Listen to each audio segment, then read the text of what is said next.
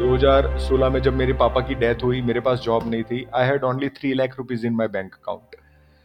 मुझे तब मेरी रेवेन्यू बंद हो गई, studies stream of the income close down. मेरे पापा नहीं रहे, जो मेरे सबसे ज़्यादा यानी वो difficult phase of my life कि आई लॉस्ट एवरीथिंग। मुझे घर का भी खर्चा चलाना था क्योंकि अब पापा नहीं थे। 2016 2 फीट का टेबल और कोवर्किंग स्पेस और 2 लोग मिलके सोचते हैं कि चलो लोगों का घर का सपना या लोगों को ऑफिस चाहिए तो उसके लिए हम काम करते हैं। वहाँ से शुरुआत होती है और 2 फीट से लेके आज के दिन उनकी टीम में 8 लोग हैं, यानी कि 8 एम्प्लॉइज़ है। उनकी खुद की बड़ी ऑफिस है।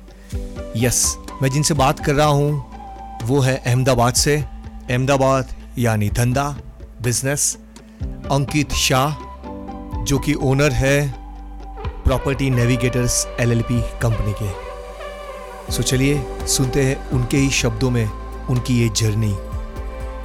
और जैसे मैं हर शो में कहता हूँ, ये पॉडकास्ट, ये एपिसोड मैं उन लोगों के लिए करता हूँ जो सच में कुछ एक्शन लेते हैं। कुछ भी हो जाए बट वो अपने काम में जो भी वो करना चाहते हैं उसको डट के करते रहते हैं। सोफे में बैठ के हाथ में पॉपकॉर्न लेके मूवी देख के बात नहीं करते कि मैं भी एक दिन ये करूँगा।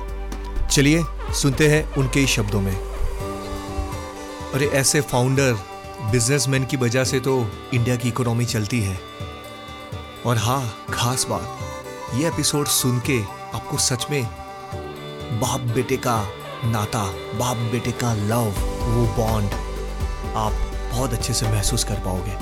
शायद आप ये एपिसोड सुन के अपने पापा को गले लगा लेना, उनको जस्ट बोल देना आई लव यू पापा, आपने जो भी किया ना मेरे लिए, मैं बस आपको जस्ट बहुत ज़्यादा प्यार करता हूँ पापा, आप बेस्ट पापा हो दुनिया के।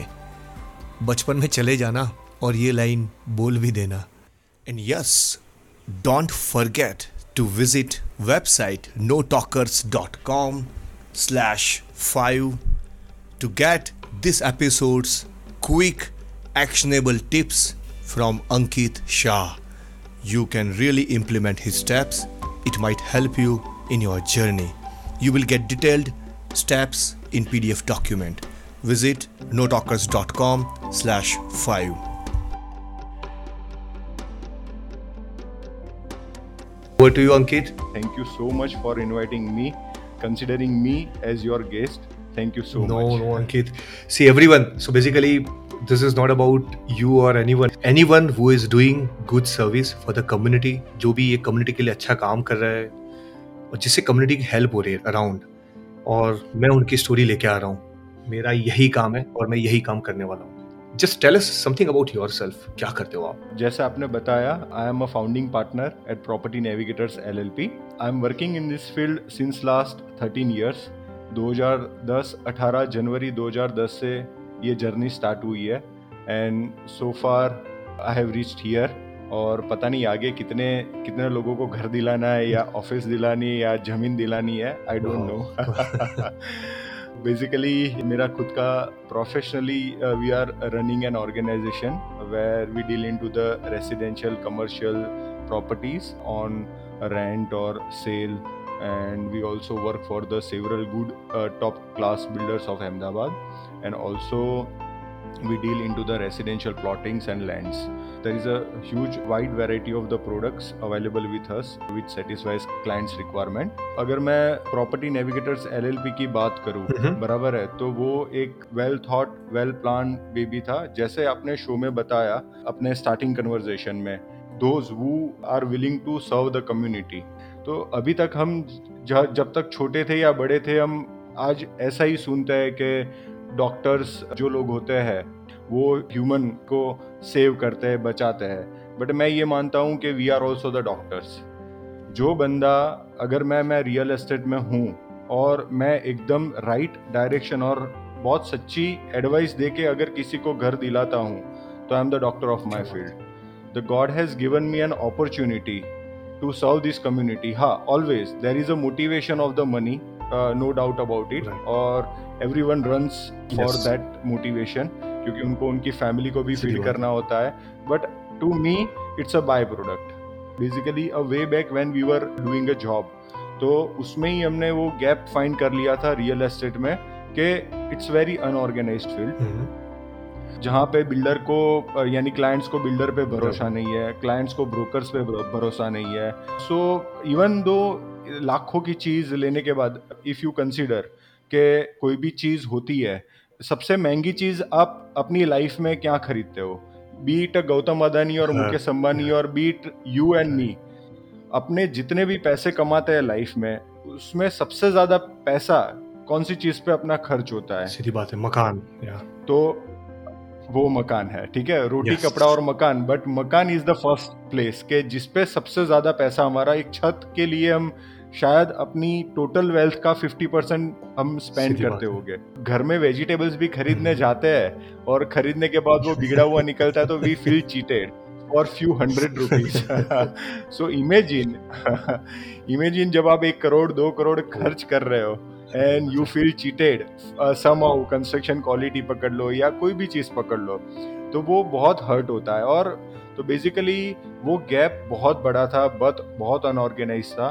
तो we thought of to introduce our self in the market with the utmost professionalism, जहाँ पे आपको रियल एस्टेट में डील करना you will feel like a cake walk. इतना सिंपल प्रोसेस हम चीज़ों में माइन्यूट्स ऑफ माइन्यूट्स डिटेल में जाके इतना सिंपल प्रोसेस बना दिया है कि हमारे कस्टमर्स को ना बिल्डर के वहाँ पे जाना पड़ता है, ना हमारे बायर को सेलर के पीछे भागना पड़ता है, ना सेलर को बायर के पीछे. We take the every responsibility starting from deal to the payment to the proper execution of the documentation and to the proper execution of the name transfer. क्या बात है. क्लाइंट हमें खुद के वास्तु में इनवाइट करता है, इतने तक का रिस्पॉन्सिबिलिटी हम लेते हैं. हाउस वार्मिंग पार्टी जो बोलते हैं यहाँ पे. तो वो है. देन हमारा जो जैसा आपने बोला प्रॉपर्टी मैनेजमेंट सर्विस है, तो currently we are managing around 110 properties on rent. तो हम लोग पूरा यानी एवरी ईयर उसका रेंटिंग एग्रीमेंट रिन्यू करवाना है, कोई भी चीज़ करनी है उसका properly we take care of the property. हम इतना डिटेलिंग करते हैं कि क्लाइंट को बोल देते हैं कि सुबह 7 बजे फ्लाइट लेके आ जाओ, साइन कर दो और घर निकल लो शाम को 7 बजे. और जब भी डील होती है फर्स्ट बाल कॉन्फ्रेंस कॉल या via video conference call Zoom meeting से फाइनल करवा देते हैं डील उनका. देन उनको सीधा साइन करना है, उसका पेमेंट उनके अकाउंट में आया नहीं आया, उसका क्लोजिंग पूरा हम देखते हैं completely to Z. And for those clients के उनका जैसे हमारे 2-3 क्लाइंट है, उन्होंने 70-70 80-80 लाख 1-1 करोड़ की property as a power of attorney holder they keep us. They write their property in our name to sign on their behalf before the sub-registrar office. So that much trust we have gained over the years. आप basically घर को बेचने में, खरीदने में तो help कर ही रहे हो, और आपकी ना पूरी एंड टू एंड साइकिल है. मैंने आपकी जो भी बात सुनी ना अंकित भाई, Yes. ये एक्चुअली स्टार्ट टू एंड, किसी को भाड़े पे घर लेना है, वहां से लेके अग्रीमेंट से लेके, मैं खुद 11 घर बदल चुका हूँ जब मैं पुणे में रहता हूँ अभी भी. तो मैं जब बैचलर था ना, तो एक अननोन फैक्टर हमेशा आता है बीच में, कह रही ये ओनर है, कुछ ज्यादा डिपॉजिट मांग लिया, डिपॉजिट नहीं आया. ये बहुत बड़ा कंसर्न होता है जब हम रेंट पे रहते हैं तब, और ओनर को वो दिक्कत होती है कि ये घर ना खराब कर दे. बट आप ना वो रेंट पे रहने वाले का एग्रीमेंट से लेके, डिपॉजिट से लेके, ये हो गई रेंटल प्रॉपर्टीज. फिर आपने बात बोली अगर मुझे नई प्रॉपर्टी खरीदनी है तो मुझे नहीं पता है, मतलब सच में बोलूं तो इतना टाइम होता नहीं है. गूगल पे इतनी ज्यादा इन्फॉर्मेशन मिल जाती है, तो कौन सा फ्लैट ढूंढे, कौन से बिल्डर में जाए, क्या होता है. वाइफ कहती है मुझे 3 BHK चाहिए, बच्चा कहता है मुझे गार्डन चाहिए, पिताजी कहते हैं मुझे पूजा रूम चाहिए. अरे भाई तुम देख लो कौन सा प्रॉपर्टी है. दैट्स वेयर आई थिंक आप रेस्क्यू कर लेते हो अंकित. एंड सही बात. आपने बराबर बोला, ये कोई सब्जी लेने वाली बात नहीं है, ये ना बहुत बड़ा पेन होता है. एंड इन द एंड मैं तो प्रॉपर्टी मैनेजमेंट में अभी आया नहीं हूँ, बट वो पॉइंट भी आपने बहुत अच्छे से बताया। आप जो प्रॉपर्टी मैनेजमेंट की सर्विस प्रोवाइड करते हो, इट्स लाइक मैं दुबई में बैठा हूँ, मेरी एक प्रॉपर्टी है, अरे अंकित ये प्रॉपर्टी है, जरा तुम ये यस, हैंडल कर लो, मुझे बस मेरे टाइम टू टाइम रेंट आ जाना परफेक्ट, चाहिए, परफेक्ट, डिपॉजिट हो जाना चाहिए। So man you are, perfect. आप प्रॉपर्टी ब्रोकर नहीं, बट आप प्रॉपर्टी कंसल्टेंट तो हो, बट आप पता है क्या बेचते हो। मैंने जितनी भी आपकी बात सुनी और मैंने आपकी लिंक्डइन प्रोफाइल भी देखा, जैसे आप अदानी ने आपको one of the primary channel partner का अवार्ड दिया है, channel prime channel right? Partners. तो आप ट्रस्ट और रिलेशनशिप को ना बेचते हो। कोई और स्टोरी है जो अंकित अभी आपके मन में आ रही? स्टोरी नहीं बोलूंगा, बट बिजनेस करने के लिए लोग बोलते हैं कि you have to be the smart, यानी you do smart work, hard work, this and that. But मुझे ऑनेस्टली ये सारी चीजें कभी समझ में नहीं आती है। बराबर। One has to be the only honest with his own self and with his work, that's enough. There is nothing to be a smart.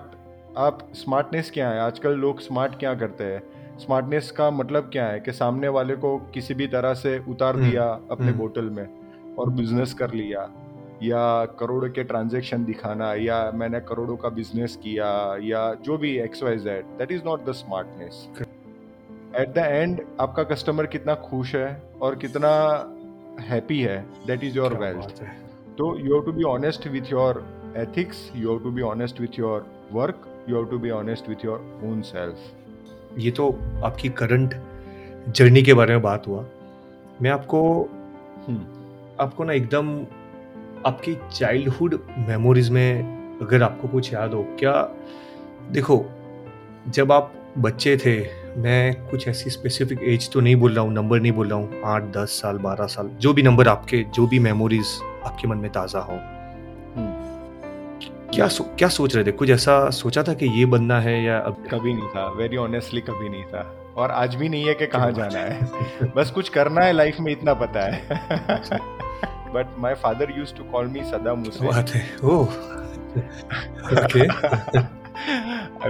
हाँ, मैं पहले से ही बहुत ज्यादा वो तूफानी तो होते ही है बच्चे, उसमें कोई ना नहीं है, बट आई वॉज लाइक थोड़ा, मेरा नाम बस मेरी हरकतों की वजह से मेरे पापा ने, एंड माई फादर वो use to be very interesting in the politics and knowing the things, तो उन्होंने मेरा नाम सदाम हुसैन रख दिया था। 7th स्टैंडर्ड में सेकेंड एग्जाम होती है, फर्स्ट एग्जाम होती है, नॉट फाइनल एग्जाम, तो 7th में भी मैं फेल हुआ था, 9th में भी मैं फेल हुआ था। फाइनल एग्जाम में समहाउ 50%, 55% लाके शुरू हो जाता है, यानी वो आगे बढ़ जाते हो। But my life changed when I came into the 10th standard. Suddenly मुझे मेरे अंदर कोई पढ़ाकू आत्मा घुस गई। कॉमर्स बैकग्राउंड में जाना था, साइंस कभी समझ में इतना आता नहीं था, और कॉमर्स लगता था कि इजी मैनेज हो जाएगा। Then 11th, 12th standard. Then one fine day, I read the book about the Abraham Lincoln. मैं बहुत ज़्यादा बुक्स पढ़ता नहीं हूँ, बट कभी कभी ऐसे बीच में आ जाती है, और अभी मुझे लग रहा है कि भगवान ने वो पर्पसफुली वो बुक पढ़ना मेरे नसीब में लिखा होगा। अभी सारे डॉट्स कनेक्ट हो रहे हैं। 11 बजे मैंने शुरू किया था रात को पढ़ने का, और इतनी मजा आई, 2 बजे तक बारिश गिर रही थी बाहर, और एटमॉस्फेयर भी, मौसम भी बहुत अच्छा था, और रात को 11 बजे स्टार्ट किया था, आधे घंटे के लिए पढ़ना था कि पढ़ूंगा, बट इतनी मजा आई तो रात को 2 बजे तक पूरी बुक पढ़ ली मैंने, and I cried a lot at that time watching the struggle of that person. तो वो पढ़ने के बाद देन माई लाइफ चेंज्ड, यानी step by step I become responsibles कुछ, यानी पापा को, I am very close to my father, यानी ही इज़ माई ब्रेथ। पापा को मैंने क्लोजली ऑब्जर्व किया है कि किस तरह से वो काम करते थे, किस तरह से क्या थे, और किस तरह से इतना आगे आए, और किस तरह से हमें रखते थे। He used to take us out for the picnics and movies and hotels and everywhere. But अभी वो चीज़ पता चली कि वो हम बाहर इतना घूमे हैं, यानी ट्रैवल भी बहुत किया था उन दिनों में। अगर मैं 1995 से 2005 की बात करूँ तो, and my age was between around 8 to 15 years या 20 years की बात करूँ तो वो ट्रैवल में भी बहुत सीखा उनसे, बहुत जाना। तो पहले से ही पापा ने एक्सपोजर इतना दे दिया था कि चीज़ें समझ में आने लगी थी धीरे धीरे। देन ग्रेजुअली पापा का काम करना, देन शुरुआत से ही मैं बहुत ज़्यादा रिस्पॉन्सिबल बन गया था चीज़ों के लिए। और मुझे ऑलवेज ऐसा था कि I should not be the burden of my father. कैसे भी करके मुझे इंडिपेंडेंट बनना था, जितना हो सके इतना जल्दी। हाँ, एक चीज़ मेरे साथ बहुत अच्छी हुई कि मेरा जो ग्रुप था, मेरा जो कोर ग्रुप है अभी, everyone was coming from a lower middle class and middle class. तो उन लोगों से बहुत सीखा। बहुत अच्छा एटमॉस्फेयर था हमारे ग्रुप का। और एवरीवन इज लाइक कि हाँ, लाइफ में कुछ बनना पड़ेगा, अदरवाइज घर कैसे चलेगा। That was not my story, luckily. I was यानी मेरा स्टोरी नहीं था। 12th के बाद वैकेशन में थोड़ा छोटा मोटा जॉब कर लेते थे। Then starting from the graduation शुरू हुआ। मेरे सारे फ्रेंड हैं, यानी अगर मैं मेरी बात करूं, जो मेरे कोर ग्रुप है उसमें से 15 लोग थे, जिसमें से 10-12 लोगों ने चार्टर्ड अकाउंटेंसी ज्वाइन कर ली। एंड मैं बहुत फियरफुल था, ऑनेस्टली स्पीकिंग। मैं लाइफ में कुछ नहीं बन पाऊंगा, कुछ नहीं कर पाऊंगा, उसका मुझे बहुत डर पता नहीं कैसे घुस गया था उस टाइम पे। तो I have not opted for that. Generally लोग बीकॉम के साथ चार्टर्ड अकाउंटेंसी करते हैं। दो आई वॉज सो स्कॉलर, यानी तब तो मुझे पढ़ाई भी समझ में आने लगी थी, and I am very good with the accountancy, economics and everything. But नहीं कर पाया समहाउ। देन मैंने कैट के लिए अपीयर किया, बट कैट कभी दे ही नहीं पाया, आउट ऑफ फियर। ग्रेजुएशन के साथ साथ मैं मेरे पापा के बिजनेस पे जाता था। November, December and January used to be the peak season for my father's business. He was into the wholesale date diary business. तो वो डेट डायरी बिजनेस में बहुत यानी उनको हेल्प हो जाती थी, और मुझे मज़ा भी आती थी। मेरा ग्रेजुएशन कंप्लीट हुआ। ग्रेजुएशन के बाद वन फाइन डे मुझे पता चला कि अरे, मैंने तो कुछ कर ही नहीं पाया हूँ मेरे करियर में। My all friends became chartered accountant and started earning. और आउट ऑफ फियरफुलनेस, यानी then I took a drop for the 1 year, और मैंने जीसेट की प्रिपरेशंस की, क्योंकि मुझे BK school of management, one of the best school in Ahmedabad, यानी गुजरात की बात करें, फर्स्ट नंबर पे आती है, उसमें से एमबीए करना था। बट इतना पढ़ा, सारे मॉक टेस्ट में मैं टॉप 50 में ही आता था। बट मेरी गलती ये हो गई कि जिस दिन एग्ज़ाम थी उसके 15 दिन पहले, जनरली ऐसा होता है कि 6-7 घंटे पढ़ना चाहिए, और मैं 15-15 घंटे पढ़ता रहा। तो my mind got was not relaxed on the day of exam, and I scored very poorly, and I scored, मेरा 900वां नंबर आया था। तो at that time I got depressed कि अभी मेरे लाइफ में कुछ बचेगा नहीं, क्या है क्या नहीं है, कुछ नहीं है। Then I thought of doing CFA, US CFA, fine internal CFA, but उसका फीस कुछ तीनों लेवल अगर आप वन गो में क्लियर कर देते हो तो 3-3.5 लाख रुपए था। तो मैंने सोचा कि नहीं, मेरे पापा के इतने पैसे मैं वेस्ट नहीं करूंगा। तो मेरे पापा ने कभी मुझे नहीं बोला है कभी पैसों के लिए, यानी कभी कोई चीज़, यानी मेरे एजुकेशन के लिए या किसी की भी चीज़ के लिए मेरा वो कोई फुल स्टॉप था ही नहीं। But somehow I was very responsible towards my family and towards my everyone is I am not an exception, but वो चीज एक अंदर से था कि नहीं, I should not be the burden. Correct, मैं क्यों बर्डन बनूं मेरे माँ बाप पे यार। तो उस टाइम पे मैंने ड्रॉप कर लिया, और उस टाइम पे there was a course called diploma in management and financial planning. तो उस टाइम पे मैं मिलने गया, तो उसकी भी फी 1,80,000 रुपए थी। तो मैंने उनको सीधा बोल दिया कि भाई मैं तो इतना अफोर्ड नहीं कर पाऊंगा। तो उन्होंने बोला कि अगर आपका जीसेट का रैंक 1000 के अंदर आया हुआ है, 1000 के अंदर, तो आपका हम एक टेस्ट लेंगे, अगर उसमें आप टॉप कर लोगे तो आपको स्कॉलरशिप दे देंगे हम लोग। तो वो मैंने एग्जाम दे दी, और समहाउ लकीली मैं फर्स्ट नंबर पे आ गया। I am also very grateful to the Lal Bhai group, कि जिन्होंने उस टाइम पे 1,80,000 की स्कॉलरशिप दी, एंड आई स्टडीड दैट। पापा को बोलता तो वो दे देते, बट मुझे उनके पैसे खर्च नहीं करने थे, वो बहुत क्लियर था मैं। देन मैंने CFP कर लिया। देन 2009 में मैं पास आउट हो गया, उसमें से करने फाइनेंशियल प्लानिंग का कोर्स किया। अच्छा, CFP, सर्टिफाइड फाइनेंशियल प्लानर। अच्छा, हाँ, वो पर्सनल फाइनेंस होता है, वो मैंने कर लिया। देन 2000 जब मेरा जॉब लेने का वार आया, at that time Lehman Brothers crash was done, subprime crisis in the US। हाँ, तो पूरी इक्विटी मार्केट की हालत ख़राब हो गई, और फाइनेंशियल मार्केट पूरा बुरी तरह से पिट गया था। तो अगेन जिस चीज़ में पढ़ा उस चीज़ की कोई जॉब ही नहीं थी चुके हैं। Right. Gradually slipped into the depression. I used to sit on the वो मेरे घर पे एक स्विंग है, उस पे बैठा रहता था। My mother used to see me and cried I was crying कि ये लड़के का क्या होगा, एंड आई वॉज लाइक कि मैं पूरा हार चुका हूँ मेरी लाइफ में, कुछ नहीं कर पाऊंगा लाइफ में। तो वो सारी चीज़ें इकट्ठा हो गई। देन वन फाइन डे मेरे पापा ने बोला कि भाई तुझे कुछ नहीं करना है ना, तो तू मेरे साथ ऑफिस ज्वाइन कर ले और कर लो।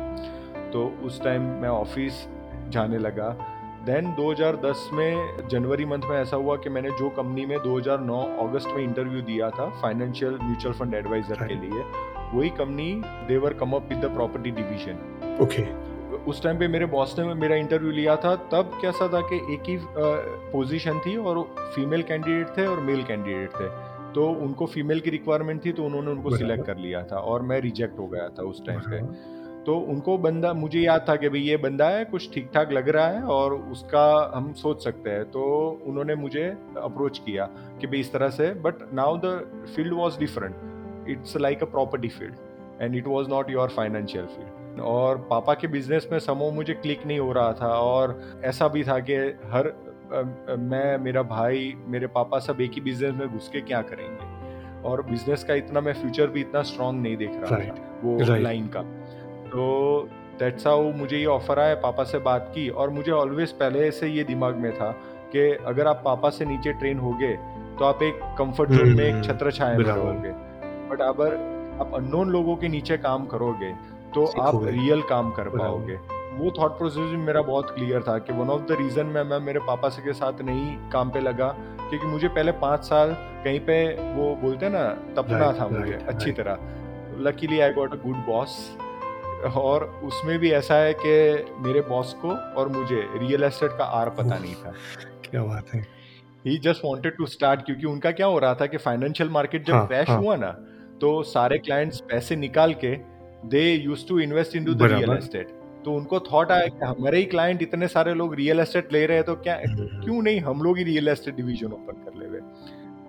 और वो भी नए ये फील्ड में, मैं भी नया। मैंने मेरे घर के 4 रास्ते, यानी मैंने प्रहलाद नगर तक नहीं देखा था, यानी हमारे एरिया बराबर। कोई चीज क्या स्क्वायर यार्ड, स्क्वायर फीट, कुछ नहीं पता, कुछ नहीं, नथिंग, जीरो। और मेरे बॉस को भी नहीं पता है। बराबर है। और हमने चालू किया जैसे तैसे घर से। Luckily I got a good boss कि जिन्होंने मुझे बहुत फ्रीडम दी मेरे तरीके से। यानी I was doing a job, but literally from the day one I was like doing my own business. और मैं भी इतना सिंसियर था काम में कि मैं संडेज मेरे बॉस के घर चला जाता था और बोलता था कि सर अब हम हवे अपने शुक्रिश हुआ कर, अदरवाइज अपना धंधा नहीं होगा, तो क्या करेंगे, हमें क्या करना है क्या नहीं करना था। यूज टू, यानी I started with the salary of 12,000 rupees only, और उसमें भी जैसे मैं खुद कंपनी चला रहा हूँ वैसा मैं फील कर रहा था। तो मैं ऑलवेज अभी सबको बोलता हूँ कि किसी भी बिजनेस में, जिसको भी बिजनेस करना है, you should always do your job as if you are doing your business. If you will succeed in that, then the day will come when you are going to do a business like your job. यानी आप खुद जब धंधा करोगे ना, तो you will feel कि भाई जॉब कर रहा हूँ, शांति है लाइफ में, रिलैक्स हूँ, क्योंकि आपने जॉब में ही अपना बिजनेस जाता इतना ग्राउंड वर्क कर लिया होगा कि अपने आप ही आपका बिजनेस रिलैक्स मोड पे चलने लगेगा। तो आपको मेहनत बहुत ज़्यादा करने की ज़रूरत नहीं पड़ेगी अगर आपके जॉब में ही आपने इतना ज़्यादा मेहनत कर दिया। And whosoever is doing a sales job, कोई भी, हाँ टेक्निकल है तो डेफिनेटली आपको जॉब करना चाहिए, but whosoever is selling a product, उनको तो मैं एडवाइस करता हूँ कि 3-4 साल सेल्स का एक्सपीरियंस लेके खुद का ही बिजनेस करना चाहिए। There is no point doing the sales with for someone else to build your own brand. Build your own brand, yes. ऐसा है। तो बस वहाँ से जर्नी शुरू हुई, सीखा। Client, I have been very lucky enough कि बिल्डर्स, क्लाइंट सबने पास में रह के सिखाया, सबने अच्छी नीयत देखी मेरे में, और सबने पास में एक छोटे बच्चे की तरह से सिखाया, और धीरे धीरे ग्रेजुअली करके, बस वो बोले ना कि हर जगह पे मैं बिल्डर को मिलने जाता था या क्लाइंट्स को मिलने जाता था, तो मेरी कंपनी को बाद में पहचानते थे, मेरा नाम पहले पहचान में आ जाता था कि भाई अंकित है। तो द मोमेंट एंड देन, मैंने जिस तरह से आपको बोला कि रियल एस्टेट में वो गैप्स काफ़ी सारे होते हैं, देन मुझे वो CFA करने का मेरे दिमाग में भूत तो था ही, और I always wanted to have one professional degree in my life, so that कि जब भी मैं मेरे बिजनेस में कभी भी अगर बाय चांस मैं फेल होता हूँ, तो मेरे पास एक डिग्री है कि जिसकी वजह से मैं मेरा फैमिली को सेव रख सकता हूँ। यानी I will earn that much with the help of that degree कि मेरा फैमिली अच्छे से सर्वाइव और मैं भी सर्वाइव कर पाऊंगा। तो दैट वाज द मोटिवेशन, और फाइनेंस का भी बहुत ज़्यादा शौक था। तो अगर उसकी बात करूँ तो पढ़ाई कैसे करनी चाहिए पूरी पढ़ाई खत्म होने के बाद पता चला। तब जॉब के साथ सीएफए की पढ़ाई कैसे करते थे? जॉब भी चलता है, जॉब के सीएफए तो साथ बहुत मैंने सुना है बहुत टफ एग्जाम होता है यूएस का। नहीं टफ, हाँ सही है, it is one of the recognised global degree नहीं, it's a charter, you call it a chartered financial analyst. तो मुझे बहुत इंटरेस्ट था, तो मैं सैटरडे संडे जनरली हमारी प्रॉपर्टी में क्या होता है कि बहुत ज़्यादा काम होता है क्योंकि क्लाइंट्स फ्री होते हैं, प्रॉपर्टी विजिट होती है, और हमारे सैटरडे संडे ही सीएफए के क्लासेस चलते थे। तो मैंने लेवल 1 सिलेक्ट किया, लेवल 1 में मैंने शुरू किया। तो मैं सैटरडे शाम को 5 बजे निकल जाता था ऑफिस से, रात को 9 बजे तक क्लास, और संडे सुबह 8 बजे से शुरू होते हैं, शाम को 4 बजे तक क्लास। सैटरडे संडे ही क्लास चलते थे उसके, बराबर है। तो मैं इतना थक जाता था क्योंकि काइंड ऑफ हमारा थोड़ा फिजिकल वर्क भी होता है कि क्लाइंट को जाने का, उठने का, बताने का, प्रॉपर्टी ये सब, तो थोड़ा you get tired by mind और एवरीथिंग। तो मैं क्लास में लिटरली सो जाता था। मुझे मेरे सर चौक निकाल के मेरे मुंह पे मारते थे कि अब उठ जा, पढ़ाई कर ले थोड़ी। तो मैं वो बोलता हूँ ना कि मैंने वो बाद में मैंने छोड़ दिया कि मेरे क्लास पास नहीं होगा। अब मैंने फीस भी भर दी, स्टार्टिंग रजिस्ट्रेशन कर दिया, लेवल 1 की फी खर्चा 1 लाख रुपए का कर लिया। अब लगा कि यार 1 लाख रुपए खर्च कर लिए है और अब मैं नहीं पढ़ूंगा तो वेस्ट हो जाएगा मेरा। तो मैंने पढ़ना शुरू किया और मुझे इतना इंटरेस्ट लगा, 30-35 दिन मैंने छुट्टी ले ली ऑफिस से और 14-15 घंटे पढ़ने लगा और सेल्फ स्टडी की। For the first time in my life I started doing a self study और इतना मजा आने लगा, इतना मजा आने लगा। द डे केम, उस टाइम पे मुंबई वो एग्जाम कंडक्ट होती थी, अहमदाबाद में उसका कोई सेंटर नहीं था 2012 में। I scored highest marks in all the, यानी हाईएस्ट व्हाट से के उनका है ना एग्जैक्ट मार्क्स सिस्टम नहीं होता था, but below 50, between 50 to 70 and above 70, in all the 10 subjects I scored above 70। Self study, तब जाके मुझे कॉन्फिडेंस आया, हाँ तब जाके मुझे कॉन्फिडेंस आया कि अगर मैं ये ग्लोबल लेवल की डिग्री सेल्फ स्टडी कर सकता हूँ, बराबर है, तो कुछ है कि जो मैं कर सकता हूँ really with my life. Then level 2 आया, लेवल 2 में मैं टाइम नहीं निकल पाया और मैं फेल हो गया। उस टाइम पे इतना बुरा लगा, इतना बुरा लगा मुझे कि कैसे हो गया मेरे साथ। देन लेवल 2 फिर से अपीयर किया विथ लाइक अ, यानी एकदम विथ स्ट्रॉन्ग माइंड, वो मैंने क्लियर कर लिया। लेवल 3 आया, 2016 में मैंने लेवल 3 दिया। तो फर्स्ट पेपर था मेरा, ठीक है, उसमें इतना खराब गया ना मेरा paper.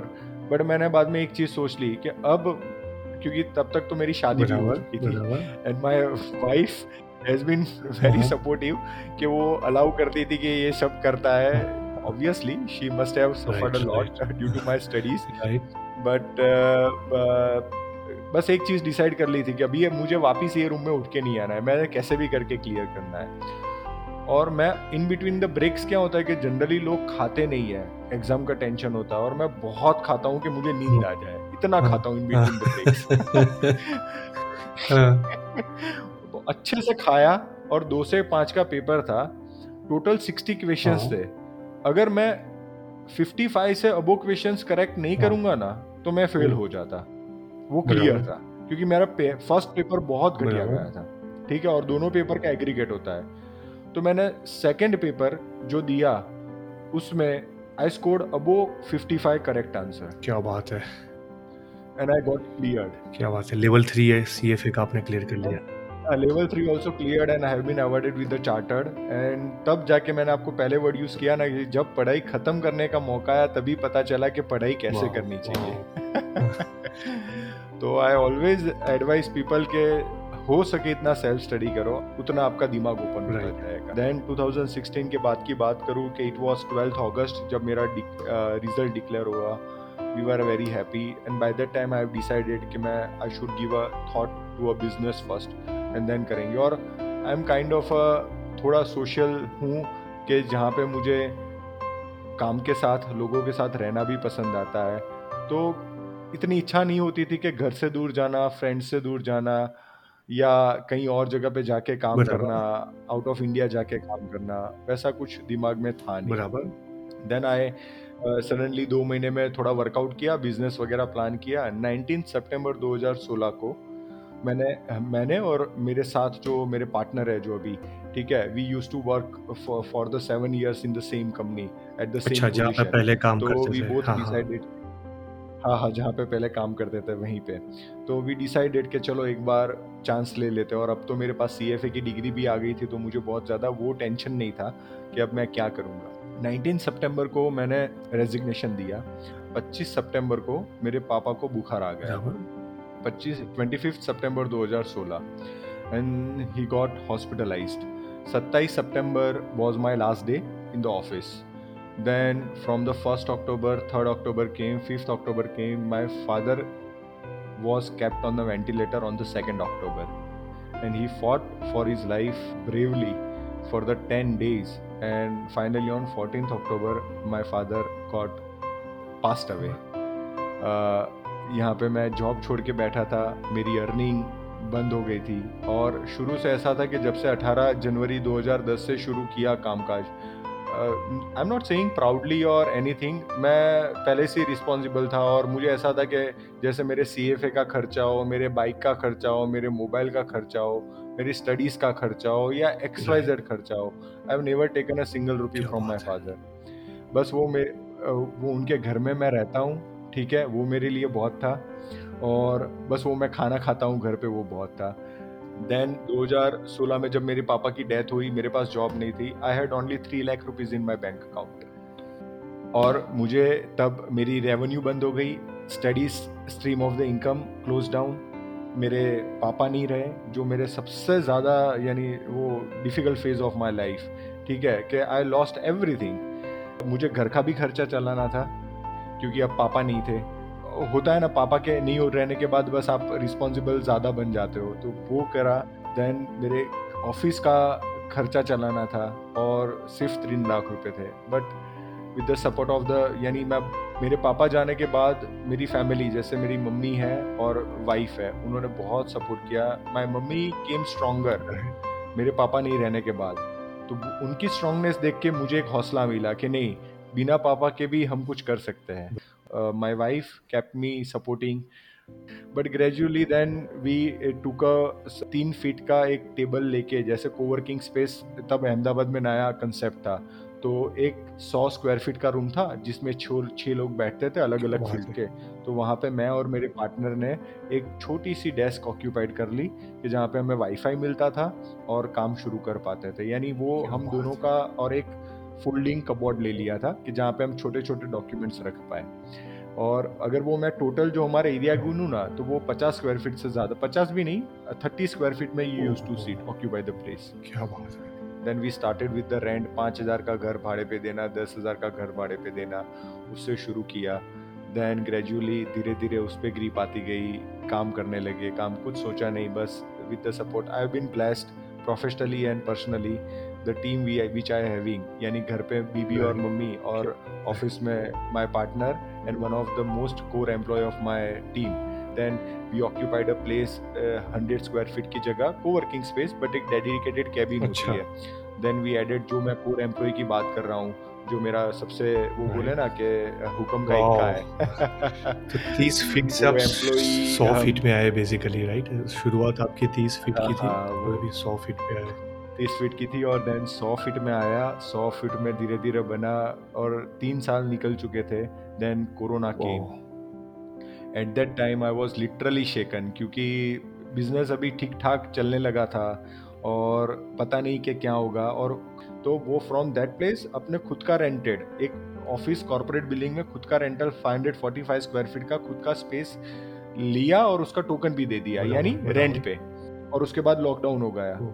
We use to hit, यानी हमने 4-5 घंटे काम करते थे भले घर से, बट कुछ ना कुछ काम करते रहते थे। तो दैट पेड ऑफ। जब लॉकडाउन ओपन हुआ, और luckily real estate market has shown the reverse trend, लोगों को लग रहा था कि मंदी आ जाएगी, बट बहुत ज़्यादा डिमांड आ गई उसमें।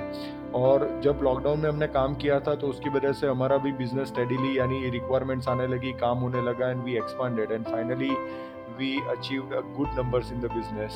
And last year we bought our own space, and now I am having the team of total Property Navigators LLP has a team of 8 people working for their clients. 30 feet से लेके 8 लोगों की team अभी आप, ये कितने साल में हुआ? मतलब हाँ जब 30 फीट की जगह जब बोल रहे थे, कौन से हाँ, साल में थी? 1 नवंबर 2016 से लेके 15 अगस्त 2022 को हम अपनी खुद की ऑफिस में बैठे थे। क्या बात। तो उस वक्त मैं थोड़ा सा फिर भी आपको पूछूंगा, जब आप 30 फीट की जगह में जब आप और आपके कोर पार्टनर जब काम करते थे, तो हाँ, उस वक्त मैं समझ गया आपको पुराना तो एक्सपीरियंस होगा ही, आप जो पुरानी जो भी कंपनी में एज ए एम्प्लॉय जब आप और पार्टनर जब काम करते थे, बट उस वक्त भी वो 30 फीट ना ऐसे ही बैठे हो, तो वो कैसे काम होता था? मतलब मैं तो जस्ट विजुअलाइज कर रहा हूँ, 30 फीट मतलब कितना होता है, ऐसे ही हो गया। एवरी डे 500 बार सोचता था कि मैं कैसे ये बंद कर दूं। क्या बात है। 500 बार सोचता था कि मैं नहीं कर पाऊंगा और नहीं हो पाएगा मेरे से। आई एम अ पर्सन, मैं बहुत ज़्यादा, यानी बहुत ज़्यादा नहीं बोलूँगा, बट मैं थोड़ा इनसिक्योर जल्दी हो जाता हूँ चीज़ों को लेके। ब्रह्म ज्ञान सब है कि नहीं ये सही है गलत है सब है, बट कुछ चीज़ नेचर के साथ होती है। तो मैं थोड़ा इनसिक्योर हूँ, यानी मैं आपको बोलूँ ना कि मैं बहुत उस टाइम पे बहुत ज़्यादा इनसिक्योर था, कुछ पता नहीं था, क्योंकि शायद ज़्यादा रिस्पॉन्सिबिलिटी थी सिर पे, या तो लेके रखी थी। सीधी बात है, क्योंकि आप सोचो ना, आपकी उम्र उस वक्त कितने साल के होंगे आप? 30 साल में जब फादर नहीं रहते हैं और जॉब छोड़ के बैठते हो, और वो विश्वास के साथ कि मुझे भी नया कुछ करना है, और पापा तो है ही, घर चला देंगे, मेरे पास खुद की CFA की डिग्री है, तो वो माइंडसेट में ना पापा थे इसीलिए तो सोचा, मतलब उस वक्त थे इसीलिए तो सोचा करेक्ट, है। मतलब धंधा सीधी बात है, मतलब उनको लेके चलते थे, और CFA की डिग्री भी थी, तो मन में ना एक विश्वास होता है कि चलो घर में मेरे पास एक शील्ड है। लेकिन सडनली जब ये सब चीज चली जाती है, राइट, और पापा गुजरने के बाद ही आप 30 फीट की वो जगह में आपने शुरू किया, राइट, आप जो बोल रहे हो उसके बाद।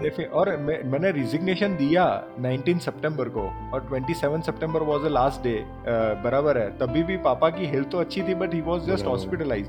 अगर मेरे पापा की डेथ तो आप डालते मेरे रेजिग्नेशन से पहले हो जाती ना, तो शायद मैं कभी नहीं डाल पाता।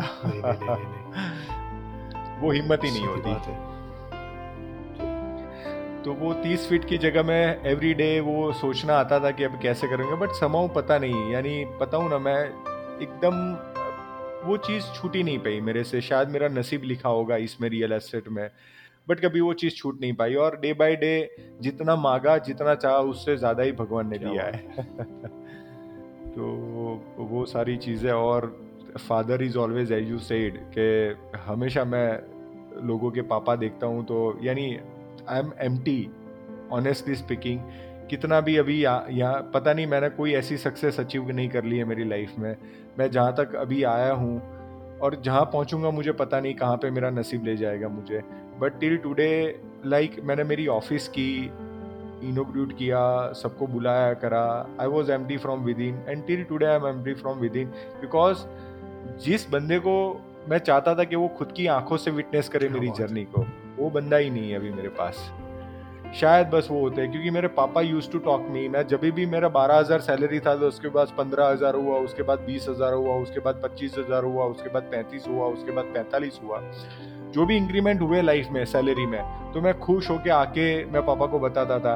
तो मेरे पापा और मेरे के बीच में ऑलवेज, हर फादर और सन के बीच में ऐसा होता है, हमारा कुछ अलग से नहीं था, बट वो एक बॉन्ड था, एक फ्रेंडशिप थी, जिसमें वो मुझे हंस के बोलते थे कि बेटा तू नौकरी ज करे दे आखिर, बराबर है, तू खाली जे ने चानी लारी चलाईस ने, तू 100 रुपया कमाईस ने, तो एम खुश थईस, पण आ तू 25,000 नौकरी में कमाई दे ने, एम खुश नहीं। क्या बात है, क्या बात। वो मुझे जॉक, और मुझे हमेशा हंसते थे कि तू तो नौकर है। बराबर है, नौकर करे वो नौकरी, जब तू बराबर है, अगर चाय की लारी चला के भी जो 100 रुपए लाएगा ना, तब वो बिजनेस कहलाएगा। क्या बात है। हाँ, तो वो बिजनेस करा, I will be very happy उस टाइम पे, कि तू नहीं खुद से कमा के लाया है 100 रुपए, बस ऐसा लेकिन था। जब आपने शुरू किया तो फादर नहीं थे उस वक्त, बराबर है, जब एक्चुअल हाँ, फादर नहीं थे वो। हाँ, यानी इट वाज लाइक आज भी कहीं पे भी मैं रुकता हूँ, काफ़ी सारे लोग, मेरे करीबी लोग मुझे समझाते हैं, ठीक है, बट वही चीज़ अगर मैं मेरे पापा के मुंह से सुनता ना, तो शायद ऐसा था कि वो चीज़ मुझे दिल के अंदर छू जाती। वही शब्द वो भले मेरे पापा बोलते, बट वो मेरे पापा से मुंह से निकलना ज़रूरी थे। काफ़ी चीज़ में मैं जब भी डाउन हो जाता हूँ, मेरे समझाने के लिए काफ़ी सारे लोग, मेरे करीबी लोग मुझे समझाते हैं, बट अगर वही की वही चीज़ अगर मैं मेरे पापा के मुंह से सुनता ना, तो शायद मैं ज़्यादा स्ट्रॉन्ग हो जाता। सीधी बात है, क्या बात है। तो बस पापा को जितना हो सके इतना प्यार, obviously Yes, parents, yes, mother yes, and father both. yes. मम्मी भी इतनी सेक्रीफाइस करती है लाइफ में, और पापा तो है ही, बट शायद ऐसा है कि मम्मी की चीज़ें नोटिस हो जाती है और पापा की चीज़ें कभी क्या नोटिस नहीं बात है। होती है। तो मैं सबको बोलूँगा कि पापा है आपके साथ, तो हो सके उतना प्यार करो, हो सके, क्योंकि आज रिसेंटली वी विजिटेड, यानी हम लोग we group of people went to Kashmir for a Right. Vacation. तो एवरी सिंगल टाइम मेरे पापा मुझे 1999 में कश्मीर लेके और गए थे। फाइन, बराबर। He was fond of a person, यानी वो घूमने में बहुत थे। तो आज पता नहीं पैसा है कि नहीं है, but I wanted to take him with me. क्या बात है। मेरे पापा को मेरे साथ ले जाना चाहता था, खुद के खुद को अ, आहा, खुद के वो बोले ना, खुद के बलबूते पे, और उनको घुमाना चाहता था, but I don't have my father. तो आपके पास, जिनके पास भी पापा है, love as much as you can, you never know पापा ना होने की जिंदगी क्या होती है। That place will always be empty. क्या बात है। वो एम्प्टीनेस हमेशा रहती है, इरिप्लेसेबल, कोई उसको नहीं बदल सकता, उसकी जगह कोई नहीं ले सकता। कोई नहीं बदल सकता। और तभी आपको लाइफ क्या होती है ना, वो समझ में आ जाती है गहराई से। और आपके फादर ने ही जब आपको इंस्पायर किया था कि तू धंधा कर, जब आप कर रहे हो, बट तब उस वक्त वो नहीं थे, मतलब वो पापा सुनने के लिए नहीं। नहीं थे, ताकि दौड़ के जब आप उनको गले लगा के बता पाओगे, देखो आप बोल रहे थे ना चाय की लारी चालू कर, मैं उससे भी Yes. आगे बढ़ चुका हूँ, भले 30 फीट की जगह में बैठा हूँ, बट मैं मेरा काम करता हूँ, खुद से करता हूँ। हाँ हाँ हाँ। समाओ बस चलते जाओ, हीट करते जाओ, and most important thing, you have to be honest with yourself first. दूसरों से हो पाओ ना हो पाओ, बट आपके पास से तो आप खुद को बस एक ऑनेस्टली, और accept your failure publicly, and celebrate your success in close doors. Correct correct. Then only you will learn in life, और आगे बढ़ते चलोगे, एंड सबको साथ में लेके चलो बस। करेक्ट। अकेले कुछ नहीं कर पाओगे लाइफ क्या में। बात है। एग्री। यस। एक और चीज, मतलब ये मैंने ऑब्जर्व किया, जब आप बता रहे थे ना कि आपके अबू धाबी के क्लाइंट हो, कोई एनआरआई क्लाइंट्स भी आपके होते हैं, मैं थोड़ा सा भी वापस में करंट मूवमेंट में लेके आ रहा हूँ, राइट, आपकी जो अभी आप काम कर रहे हो, तो मैंने वो भी देखा, आपने जिस तरीके से टेक्नोलॉजिकल रिवॉल्यूशन लेके आए हो ना ये रियल एस्टेट में, जो आप प्रॉपर्टी नेविगेटर्स में जो आप काम करते हो, राइट, आपका नाम ही तो कहता है प्रॉपर्टी नेविगेटर। गूगल नेविगेट है, गूगल आपको नेविगेशन में हेल्प करता है, आप प्रॉपर्टी में नेविगेट करने में हेल्प करते हो। तो वो चीज़ मुझे लगा, आप ना टेक्नोलॉजी में भी बहुत अच्छा बिलीव करते हो, मतलब ये मेरे लिए भी पर्सनल एक टीचिंग है, मतलब मैं खुद सीखा हूँ कि बीइंग अ बिजनेसमैन, अगर ट्रेडिशनल तरीके से करते रहोगे ना, तो वहीं के वहीं टेबल और वहीं के वहीं शायद 30 फीट की जगह वहीं पे आप रहे होंगे, लेकिन आपने ना आपने बोला जूम कॉल से आप जस्ट 7 बजे सुबह में आओ, एक जूम कॉल हो जाता था, डील करवा देते थे और क्लाइंट साइन करके चले जाता था। क्या सीमलेस प्रोसेस है आपकी। Yes absolutely. उसमें दो चीज़ बताऊंगा। आपने जिस तरह से जो बोला मुझे कि नेविगेटर्स रखने का एक ही पर्पस था, आप लाइफ में बाइक चला लो, ट्रेन चला लो या प्लेन चला लो, बट जो सैलाब का तूफान, दरिया का तूफान होता है ना, वो तूफान के आगे कोई तूफान नहीं होता है, जहाँ तक मैं जानता हूँ, ठीक है। वो जब सेलर होता है, जो नाविक होता है, ठीक है, वो अपना नाव लेके जाता है, पूरा घोर अंधेरा होता है, और उसमें वो कॉन्फिडेंस के साथ जाता है और वो सैलाब को वो पार करवा पार देता कर है लेता आपको। है, उसकी एक इच्छा रखता है, ठीक है। दैट्स हाउ आई कॉल क्या नेविगेटर्स। बात है। वी आर रियली नेविगेटर्स, कि जो एक घना अंधेरा है उसमें हम कुछ छोटा सा दिया लेके चल रहे हैं जिसको पूरा पूरा उजाला क्या करना बात है। क्या बात है। फिर वो चाहे प्रॉपर्टी की कितनी भी असमंजस में आप हो, क्या करना है, कहाँ से लेना है, कौन से बिल्डर, कौन से एरिया, कुछ भी डायरेक्शन, ईस्ट वेस्ट, कुछ नहीं, आप सीधा उनको नेविगेट करा के आप सपनों के घर, वो चाहे ऑफिसेस हो, आप उनको दिलाने में हेल्प करते हो। Obviously. Or we always been very blessed with our clients. You can visit our Google reviews or you will find more than 75 reviews जो हमारे clients ने हमारे साथ deals की है, ठीक है, and all those are completely honest reviews, not of single क्या fabricated बात one. है। Fine. So you can have the look at that, or you can have the depth what we are doing. Got it, got it. और technology की बात जो आपने की उसमें मैं एक चीज़ बोलूँगा, मेरे पापा की गलतियाँ नहीं Right. बोलूँगा। हमेशा एक चीज़ होती है कि मेरे पापा ने बिजनेस किया, पर्सनल लाइफ की, I closely Right. Observed him. उन्होंने जो गलती की है वो मुझे रिपीट बराबर। नहीं करनी है, और जो मैं गलती करूँगा वो मेरे बच्चे को मैं बोलूँगा, बच्चा है बराबर। बच्ची, कि भाई वो गलती आप मत करना। दैट्स हाउ द मैनकाइंड बराबर। Evolves over the time. सीखते हो। उनकी गलतियां नहीं थी, वो उन्होंने जो टाइम पे किया वो सही था वो उनके बेस्ट लिए। 42 रुपीज लेके आए थे। 1979 में 42 रुपीज लेके आए थे यहाँ पे अहमदाबाद में। नौकरी करते थे सिटी एरिया में स्टेशनरी की शॉप पे। वहाँ पे वो जो जलेबी होती है उसका पीछे का जो बच जाता है ना, वो सस्ता मिलता है। जलेबी महंगी मिलती थी, ठीक है, और उसका जो चूरा बोलते हाँ, हैं जो क्या बोलते बारीक हैं, सा जो वो भूका सस्ता होता है मिलता उसका, था। हाँ, बारीक। कम पैसों से खरीद के वो पेट भरते थे अपना। देन सुबह 8 से 11 खुद का धंधा करते थे साइकिल पे, और उसके बाद जॉब करते थे। और आज भी याद है कि 6 जब उन्होंने जॉब छोड़ के बिजनेस चालू किया तो पहले 6 महीने में एक भी पैसा नहीं कमा पाए वो। तो पापा ने मुझे मेरे सामने बोला था कि तब अंकित मुझे ऐसा लगा कि मैं सब कुछ छोड़ के he used to belong to the पालियात, बराबर, पालियात करके विलेज इन द गाँव है, सौराष्ट्र, बराबर, हाँ। पालियात करके, हाँ। तो वो उन्होंने बोला कि मुझे ऐसा हो गया है कि मुझे सब कुछ छोड़ छाड़ के पाड़ियात चला जाना पड़ेगा। But somehow he managed। मेरी मम्मी भी use to be a government servant, तो उससे भी बहुत सेक्रीफाइस किए लाइफ में, और वो दोनों ने कुछ नहीं था और उससे बहुत अच्छी लाइफ दी हमें, बहुत अच्छी लाइफ दी। यानी हम सोच भी नहीं सकते हैं इतनी अच्छी लाइफ हर कोई पेरेंट्स देते हैं, बट इतनी स्ट्रगल करने के बावजूद।